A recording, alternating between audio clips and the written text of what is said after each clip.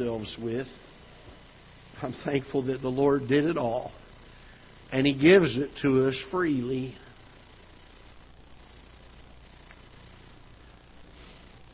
If you will, let's turn to 1 Corinthians chapter number 15. 1 Corinthians chapter number 15. We're going to be looking at another portion of Scripture here in just a few moments as well. I know this is the Sunday morning crowd. And I often teach and I often preach on salvation. The reason for that is I sat in church for 13 years of my life in a pastor's home, lost.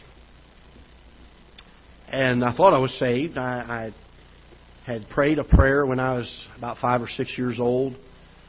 Didn't even know why I was coming forward. I just saw people come into the altar and I thought, that looks fun. 5, 6 year olds trying to sit still in church. And I was one of those Dennis the Menace kind of kids, just fidgety all the time. And I thought, that looks good. I'm going to come up to the altar and I want to do that just because that looks neat. And I remember Mom praying with me and I prayed a prayer. And for years I told people, I said, I'm saved. I can still remember going to the altar. I really can. I can remember that. But I'll tell you this, there certainly was no conviction of my sin. And there certainly was no faith placed in the Lord Jesus Christ to save me from it. When I battled with it, as I entered my early teen years, conviction came on my heart. And I realized I was going to hell. If something didn't change, if I didn't do something, I was going to end up going to hell, sitting in a pastor's home that taught other people how to go to heaven. Unless you say, well, I go to Ketha Heights Baptist Church, I shouldn't have to worry about such things. I don't want to get you to doubt your salvation this morning, but I want to make certain that you've trusted Christ as your Savior. I did a funeral service yesterday.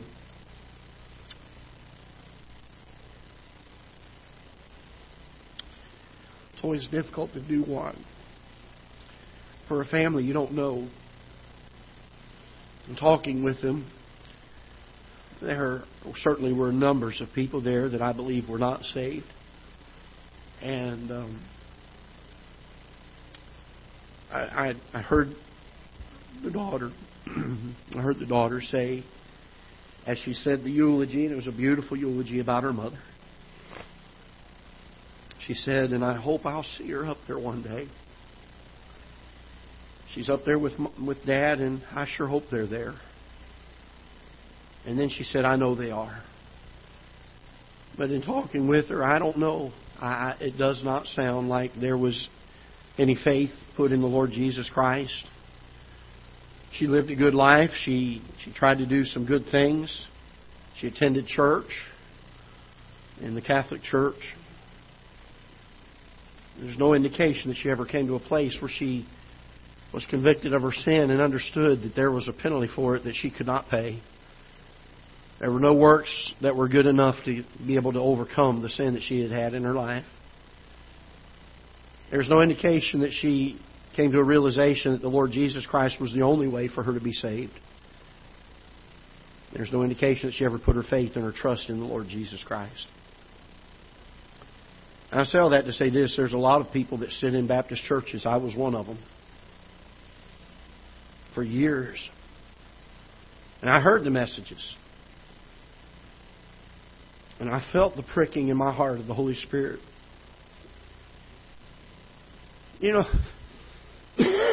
Pride will make you. Excuse me. Pride will make you do some really crazy things sometimes. I sat there and I remember that last year and a half, where I sat there literally every service under conviction. And the thought that came into my head? I was in church of all places. A place that if I came forward and got saved, those people would have rejoiced with me. But that's not what Satan put in my mind. You know what Satan put in my mind? What are people going to think of your mom and dad if you go forward and say you're not saved and you're a preacher's kid? And that held me back for months. Months it did. Finally, one day I couldn't take it anymore. And I said, Lord, if you'll give me opportunity, the very next opportunity of invitation I have to go forward, I'm going forward. We had a high school chapel on a Tuesday. I think it was a Tuesday. It was either Tuesday or Thursday. It was November the 13th.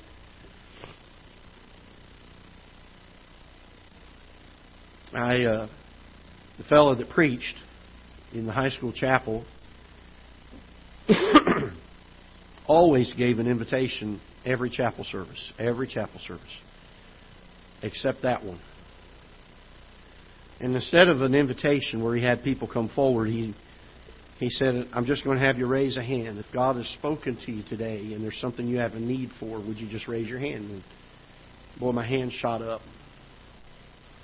And heads were bowed and eyes were closed. Nobody saw other than he and I and maybe a friend that was next to me or something. But I went on to class and I thought, Lord, I was ready to get that matter settled. And it just didn't happen. And then all of a sudden a knock came on the door. And somebody, it was Brother Durstock, Stuart Durstock. He was our high school principal at the time. You did not want to go to his office. Back then we still believed in paddling at school. And if he called you to his office, usually it was because there was going to be some Board of Education applied to the seat of knowledge taking place. And he said, I need Greg to come to my office. And I thought, what did I do now? I went down there. He was the one that had preached that morning in chapel. He said, Greg, I don't ever do this. But he said, your hand shot up so quick. He said, I've been sitting here in my office. I just feel like I needed to come and talk to you and see if there's something that you needed me to help you with and pray with you about. And I looked at him and I said, Brother Durstock, I'm not saved. And I need to be saved. And he went through everything. I said, Brother Durstock, I know all that. I've known that since I was a little kid. I just need to do it. I need to put my faith in the Lord Jesus Christ. I need to trust Him for it. He went and he said, would you like me to bring your dad in here? And I said, oh, that'd be great. He went and got my dad, and I'll never forget kneeling down beside that chair. And I'll tell you this, I think moments before, hours before, maybe even days before that, my faith had already been applied. But that afternoon, sitting there, kneeling there beside that chair in that office, I told the Lord, I said, Lord, I'm trusting You and You alone. That's all I'm after. I'm not trusting the fact that I'm a pastor's kid or I go to church. I'm not trying to live a good enough life. I said, I just need You to save me once and for all. I need to get it done. I need to get it settled. And guess what?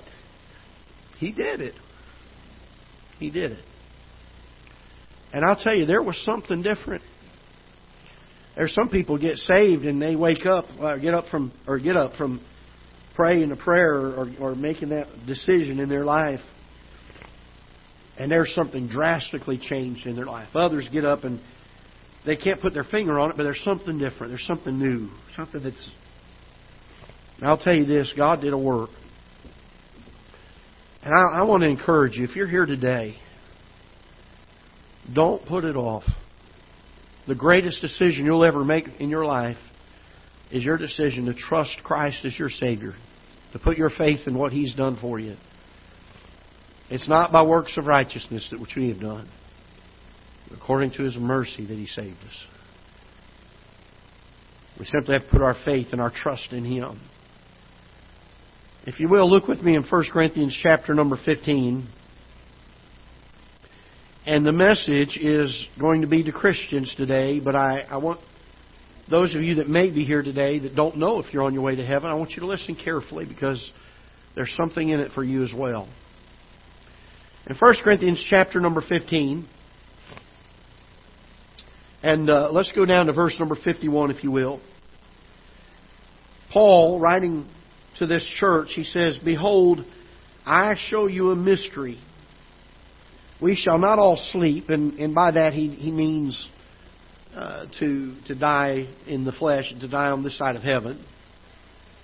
He said, we shall not all sleep, but we shall all be changed.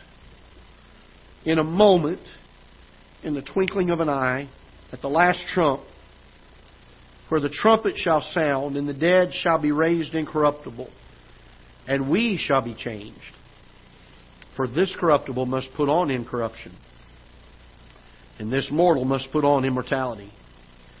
So when this corruption shall have put on when this corruptible shall have put on incorruption, and this mortal shall have put on immortality, then shall be brought to pass the saying that is written, Death is swallowed up in victory. O death, where is thy sting? O grave, where is thy victory? The sting of death is sin, and the strength of sin is the law. But thanks be to God, which giveth us the victory through our Lord Jesus Christ. Paul said this, when the Lord died on the cross for your sins, so that you would not have to. He said this in verse number 54. He said, Death is swallowed up in victory. That which was death for us before, that which was condemning for us before, that which was going to send us to a place of eternal punishment in hell for eternity, is swallowed up, notice what he says, in victory. He gained the victory over that for us. Because of it, you and I do not have to bear the penalty for our sins. Sometimes we bear consequences of it. But I'm thankful I don't have to bear the penalty of it. He goes on to say it in verse number 55, O death, where is thy sting? You know this. When you get saved and trust Christ as your Savior, death doesn't scare you anymore. I remember those months leading up to trusting Christ as my Savior, having nightmares. There was the same one over and over and over again. I dreamed that the rapture had happened. And I know the rapture doesn't happen this way. In fact, we just read it here. It's going to happen, the Bible says, in a moment, in the twinkling of an eye. I was preaching on the rapture one time. My younger brother, he's about 9 years younger than me. He plays the trumpet. And I was preaching on the rapture one time, and I thought about having him hide in the baptistry with his trumpet. And at a certain point in the message, I was going to have him blast out on that trumpet and see how many people in our church panicked. And we chuckle at that, but the truth of the matter is, if it were to happen right now, how many of us would panic? The Lord Himself shall descend from heaven with a shout. He's given us the victory over death. Death doesn't scare us anymore. The old preacher that was threatened one time, a man walked into his office because he'd been preaching against the bar rooms, and the bar rooms had closed up. And they were mad at him because it was costing them business. And they walked in and they pulled a gun on him and said, you will quit preaching the gospel or we'll shoot you. And he looked at him and said, you can't scare me with heaven. That's the way a Christian is. They may kill the flesh, but they're never going to kill the soul. They may gain victory over us and imprison us bodily, but our spirit is alive and free in the Lord Jesus Christ. Because death doesn't hold power over us anymore. We've been given the victory through our Lord Jesus Christ. O death, where is thy sting? O grave, where is thy victory? They don't have it anymore. Notice what he says here in verse 56. He says, the sting of death, that's sin. In other words, sin was what caused death and what made death so stinging for us, because we were going to have to pay the penalty for that sin. That's what made death so bad. That's what put the sting in death, was the fact that we had sinned. Notice he says this, but the sting of death is sin, and the strength of sin is the law. But thanks be to God, which giveth us the victory through our Lord Jesus Christ. Therefore, my beloved brethren, be ye steadfast, unmovable, always abounding in the work of the Lord, for as much as you know that your labor is not in vain in the Lord. Now turn with me, if you will, over to 1 Thessalonians. We were in this book this morning. 1 Thessalonians chapter number 4. We shall not all sleep, but we shall all be changed in a moment, in the twinkling of an eye, at the last trump. That trumpet's going to sound. Let's see if we can read a little bit further about this as we get to chapter 4 of 1 Thessalonians. And look with me, if you will, in verse number 13. But I would not have you to be ignorant, brethren, concerning them which are asleep, that ye sorrow not, even as others which have no hope. Again, the sting of death is no longer. Why would we sorrow like others which have no hope? We get to see our loved ones again. And while the relationship may be different in heaven, we get to be reunited and spend eternity with them. That ye sorrow not even as others which have no hope. For if we believe that Jesus died and rose again, even so them also which sleep in Jesus will God bring with Him.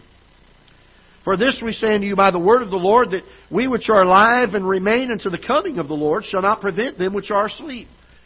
For the Lord Himself shall descend from heaven with a shout, with the voice of the archangel, and with the trump of God, and the dead in Christ shall rise first. Then we which are alive and remain shall be caught up together with them in the clouds to meet the Lord in the air.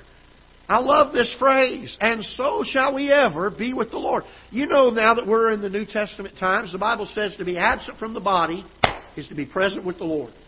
Whether by death or by rapture, I will immediately be in His presence, and I'll be with Him for the rest of eternity. There was a song years ago written, "We'll never say goodbye in glory in the morning over yonder. We'll never say goodbye in glory. We'll never say goodbye up there." I'm looking forward to the day where there are no more funerals.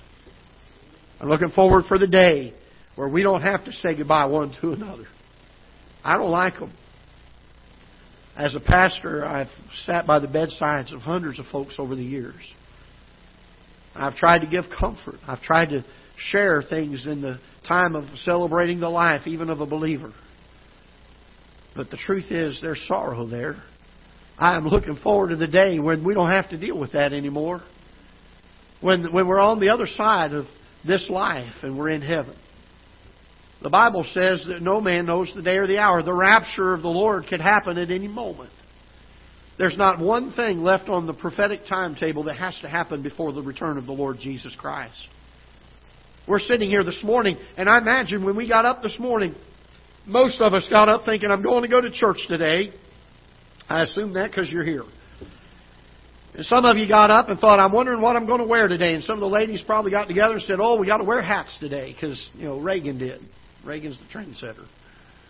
We're going to wear hats today. Well, that may not be why they wore them, but anyway. Got up and, I'm going to wear this outfit. I'm going to wear that outfit. I think I'm going to have this for breakfast. And you know what? I better go ahead and pull out stuff for lunch or supper. And tell you what, after church, we're going to go do this. I doubt very seriously that any one of us stood up this morning when we got out of bed and said, I wonder if today is my last day here on earth. But it could be. Whether by death or by life. I went to see Brother Norm the other day in the hospital after he had gotten the news that there was nothing they could do. He had 100% blockage in one of the areas of his heart. He already has a artificial valve in there that was only supposed to last, I think they had said 15 years, and he's about 16 years past that. How much? 23 years past it. So he's on borrowed time. And I sat there in the hospital room with him, and he said, they've told me there's nothing more they can do for me. That I'm a ticking time bomb. They don't know when I'm going to go. They said it could be 2 days or it could be 2 weeks. And I said, well then, Brother Norm, you're not living any different than you were yesterday. Because the truth is, he didn't know if he had 2 days or 2 weeks yesterday either. And by the way, let me help you with something. I'm not a doctor, but I'm going to tell you the same thing that doctor told him. It could be 2 days or it could be 2 weeks. It could be 2 years. We don't think those things, do we? Whether by death or by the rapture. The return of the Lord is imminent. There's no doubt about it. But whether it be by death or by rapture, we have no guarantee of another day. I was sharing this message, or a message similar to this, a number of years ago to a group of teenagers. And it was weighing so heavy on my heart. And I said, if I was at a place where I still was struggling with whether I was saved or not, if I was still in my teen years, and I knew that God had been dealing with me, I knew that I was not saved, and somebody were to preach a message like this, I said I wouldn't even wait for an invitation time. I'd run down the altar. I wouldn't even wait. I'd make a beeline to get saved and trust Christ as my Savior. Because I'd want to get it settled. I'd want to know that I'm on my way to heaven. Folks, you and I don't have the guarantee of another day. Brother Norm's not living his life any different than he was before he got the news. Because whether he consciously thought about it or not, that's how he lived every day of his life since he was born. And that's the way you and I have lived every day of our life since we've been born. We have no guarantee of tomorrow. Because of that, there are two questions I want to ask you. Number one, are you ready? Are you ready? If we were to leave here today and the rapture were to happen, if before I get done preaching this message, that shout happens and the trumpet happens, and all of a sudden people are gone, are you ready? You say, well, Pastor, I go to church. I'm not asking you if you go to church. Are you ready? Have you trusted Christ as your Savior? Have you put your faith in Him and what He's done for you on Calvary as your only hope of salvation? Have you said, Lord, I'm trusting You and You alone for saving my soul? I'm not counting on the good works that I do. I'm not counting the church that I attend. I'm not counting the baptism that I went through. I'm counting only on You. Have you put your faith in the Lord Jesus Christ? Folks, if I could get saved for you, I'd do it. I'd do it. But I can't. It's a choice you must make for yourself.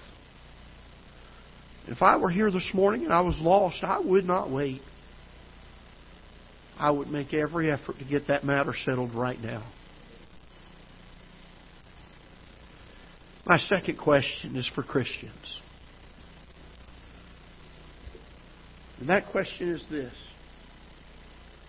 are you ready? Oh, I'm not talking about your salvation in this point, if you know that you've trusted Christ as your Savior. But I want us to go back to 1 Corinthians for a moment, if you will.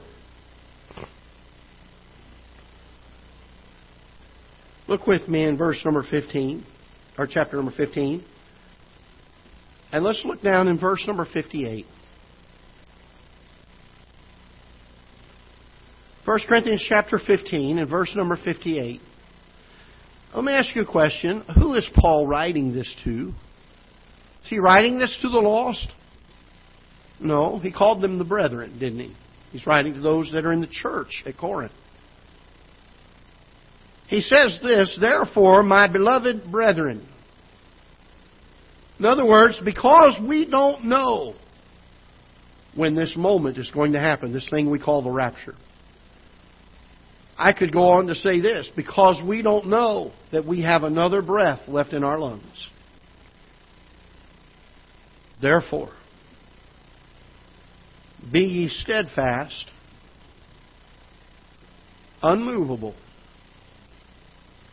and always abounding in the what? In the work of the Lord. There's a few things there in that phrase that I think are very important. Number one, the work that we are involved in needs to be the Lord's work. I'm not saying you can't have a career, but I'm saying this, that every single one of us have a plan of God on our lives to share this gospel message with everyone we possibly can. That may be at the workplace, that may be at home, it may be in your neighborhood across the fence from a neighbor that you know. It might be a stranger on the road that you meet. We have a responsibility to be involved in the Lord's work. Secondly, we're to be abounding in the Lord's work. Abounding gives the idea of not just doing the minimum, but doing more than is necessary. Making it the thing that we long for. I've said it so often that we sometimes get in our minds as Christians that our service for the Lord is something that we do on a Thursday night from 7 to 8 at a visitation time, or a Saturday morning visitation period. Well, we're a soul-winning church, Pastor, because we go out once a week to soul win. No, can I tell you this? We need to learn to be conscious of souls everywhere we go. To talk to someone about their soul's condition ought to be one of the most natural things a person can do as a Christian. It's not something we have to make ourselves do or to schedule time for. It's something that we ought to always be sensitive to the leading of the Holy Spirit and the opportunities that He brings across our path and be ready and willing to share that gospel at any moment, in any condition, with anyone. Why? Because Paul said, therefore, because the return of the Lord is going to happen in a moment. It's going to happen in the twinkling of an eye. It's going to happen at a time where men least expect it. Because we're not guaranteed, and neither is the person we're talking to, another breath. Therefore, we need to be involved in the Lord's work. And Paul said it this way, not only involved in it, we need to be abounding in it. And then I want you to notice thirdly, we're not only supposed to be in the Lord's work and abounding in it, we're supposed to notice what he says here in verse number 58. We're supposed to be always abounding in it. You know what the word always means in the Greek? It means always. That's why they chose that word. That's why the Holy Spirit enabled the translators of this King James Bible to put that word always in there. Because this is not something that we do on a scheduled time of a church program that we have to offer. This is something that is a part of our life. It's a part of who we are.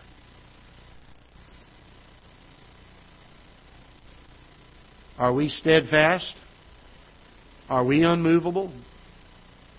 Are we always abounding in the work of the Lord? Paul gives us a promise by the Holy Spirit's inspiration. As he says, for as much as you know that your labor is not in vain in the Lord. You may work and work and labor and labor. Never see one result. But the work that you give to the Lord Jesus Christ is not in vain. Adoniram Judson was a missionary, and he served for many, many years in Burma. The mission organization that sent him expected to get regular reports. The Burmese people were very hostile to the message initially, and for 8 long years, Adoniram Judson was faithful to preach. They rejected. They threatened him. They finally put him in prison, in a Burmese prison, for preaching the gospel. The Burmese would, in that day, put shackles on your thumb joints just below that first knuckle, and they would tighten them just enough that they would not slip past the knuckle. And they would raise them as far above your head to where you could stand on your tiptoes and still get relief, but that was all you could do. And Adoniram Judson was hanging in that Burmese prison by his thumbs when word came from the mission board that had sent them by way of his wife. And she came in to visit him and said, the mission board wants to know what our prospects are. And after 8 years, not even one person, not even one, had trusted Christ as their Savior. And Adoniram Judson, hanging there in that Burmese prison, said, I want you to tell them that our prospects are as bright as the promises of God. Several decades later, Adoniram Judson died. At his funeral, over 200,000 Burmese converts attended his funeral. Because he was steadfast, and he was unmovable, and he was always abounding in the work of the Lord. He knew something that sometimes you and I forget, and that is that His labor was not in vain. There's a lot of people after 8 years seeing no fruit, being persecuted, being arrested, being hung in a prison, would say, God obviously is not in this. But He was steadfast. And as a result, during His lifetime, over 200,000, either directly or indirectly from the ministries that started out of His work, were saved because He was willing to be steadfast. Paul said, we shall all be changed in a moment, in the twinkling of an eye. It's going to happen. He said, therefore, because of this, be ye steadfast, unmovable, always abounding in the work of the Lord. For as much as you know that your labor is not in vain in the Lord. Let me ask you 2 questions this morning. If you're here and you say, Pastor, I don't know if I died right now. If I walked out that door and dropped dead, if the next breath I took was gone, or if the trumpet were to sound and the rapture were to happen, I don't know that I'd go to heaven. Or there may be some people here that would say, Pastor, I know that I would not go to heaven because I have never trusted Christ as my Savior. My question to you is this: are you ready? Are you ready? Have you trusted Christ as your Savior?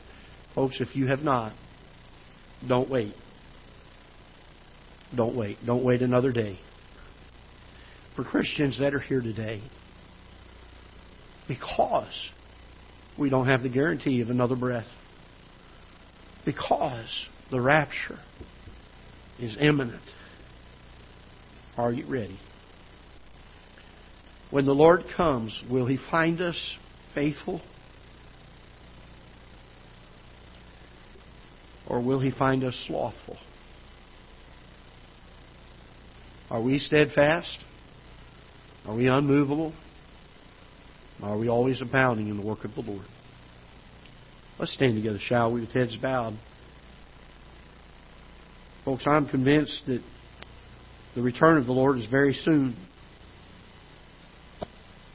Perhaps the death of one or more of us may even be sooner than that. My question is, are you ready?